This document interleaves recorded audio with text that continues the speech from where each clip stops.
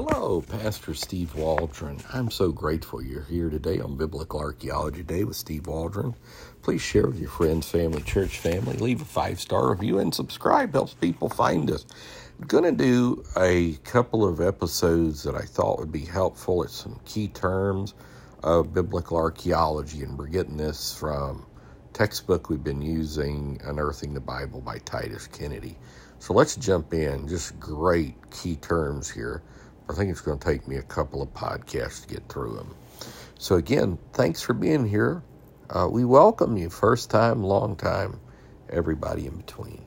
Akkadian, spelled with a C in the Bible, by the way. K is how you see it most of the time. Refers to the Akkadian language of Mesopotamia. I will say this, I was pleased to see on ChristianBook.com, Christian book distributors, that they sell books on how to learn Akkadian. I say books plural, maybe at least one. So that's cool.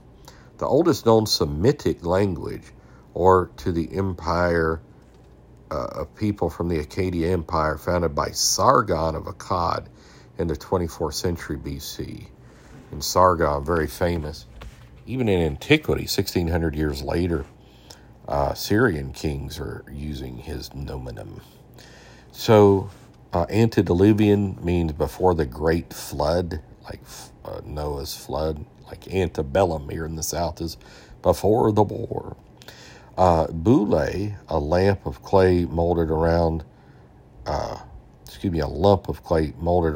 a cord and stamped with a seal.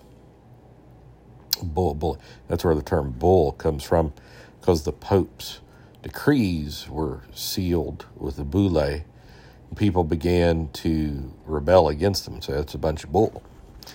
That's what I was told anyhow. I need to research that. I did research it a couple times, but it's been years. Cuneiform, also pronounced cuneiform, a wedge-shaped form of writing invented by the Sumerians that was simplified from the pictographic writing systems that preceded it. It was used to write numerous languages, including Sumerian, Akkadian, Hittite, and Eblite. I will say it's fascinating to me that the Tower of Babel episode of Genesis 11 is still the best evolution of language template that is out there. Is it Jason Lisley or somebody has a great book or two on that? But Master Books and folks like that have some great research on that. Hieroglyphics, any form of writing that uses pictures to represent letters or sounds. Most famous hieroglyphic writing system in the ancient world was used in Egypt. Wasn't it Champollion that helped discover what it meant? Levant, a region of the Middle East, including modern Syria, Jordan, Lebanon, Israel, the Palestinian territories. I think Levant means like plain. I was thinking the Levant went all the way down, or is that the Rift Valley that goes into Kenya? I'm not sure. We'll keep going. Marduk, who they worship at Bohemia Grove. I'm just joking.